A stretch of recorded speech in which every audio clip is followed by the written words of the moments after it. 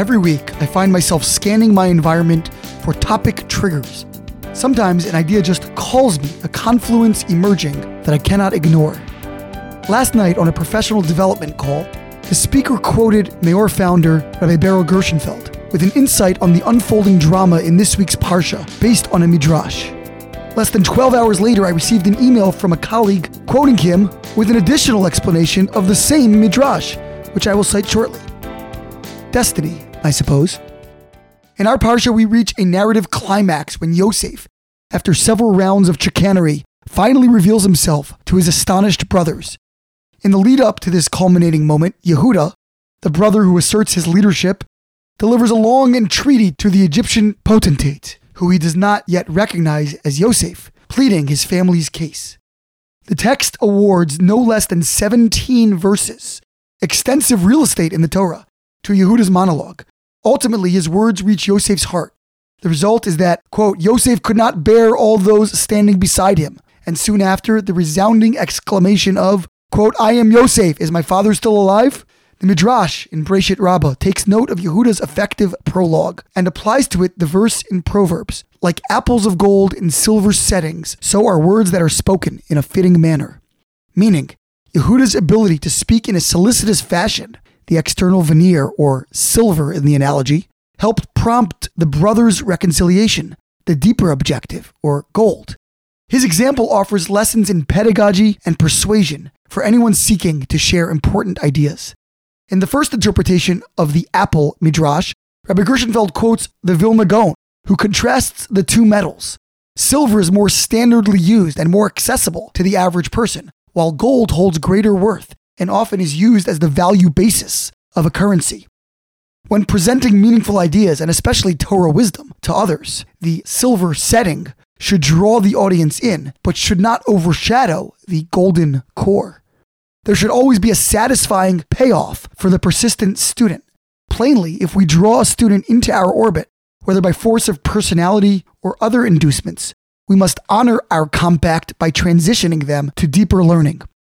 For this reason, I know of some Torah teachers of advanced scholars who deliberately speak uncharismatically, almost monotonally, so that the medium never outshines the message. Still, in most cases, a shimmering facade is necessary to invite the prospective student into the conversation.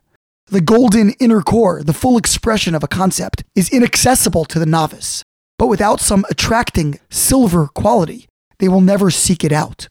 On this angle, Rabbi Gershenfeld alerted us to the additional interpretation of our midrash, this time from Reb Henoch Leibowitz, himself an educator to scores of eventual educators during his decades-long tenure as head of the Chafetz Chaim Yeshiva Network. After emphasizing that a Torah teacher, of course, must possess sufficient wisdom, fear of heaven, and refined character, already a formidable portfolio, Reb Henoch argues that these are not enough. One also must learn to speak elegantly, in a manner that inspires one's charges. He even recommends that aspiring rabbis borrow precious time from Torah study to refine their oratorical skills. The gold might be the goal, but if it's wrapped in an ugly shell, no one will ever venture to reach it. All of this leads me to reflect on our current corrupted culture of influence. Today, most substantive conversation, that is, the exploration of beliefs and ideas, occurs online and largely on social media. Many people decry the dehumanization and downright cruelty bred by the relative anonymity of online forums. That is a sad truth. But more. These mediums largely strip conversations of their silver qualities, the forms of discourse, the banalities and digressions that allow teachers not just to speak, but to be heard.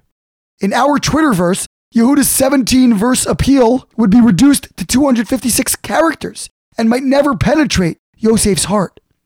To be sure, the internet is populated with many rotten apples, ideas without merit, lacking inspiration or appeal. But many more ideas, and certainly those in the realm of Jewish ideas, simply cannot be consumed because the potential consumer is never enticed to them. Either the platform does not allow, or the audience cannot tolerate Yehuda-style preambles, qualifying disclaimers, and considered expositions. In 1964, Marshall McLuhan wrote that the medium is the message. 2,000 years prior, The Midrash taught us that while we do aspire to the deeper truths of the golden apple, there is vital value in its silver casing. In this era of contentiousness and disjointed discourse, we could all benefit from polishing our silver. Shabbat Shalom.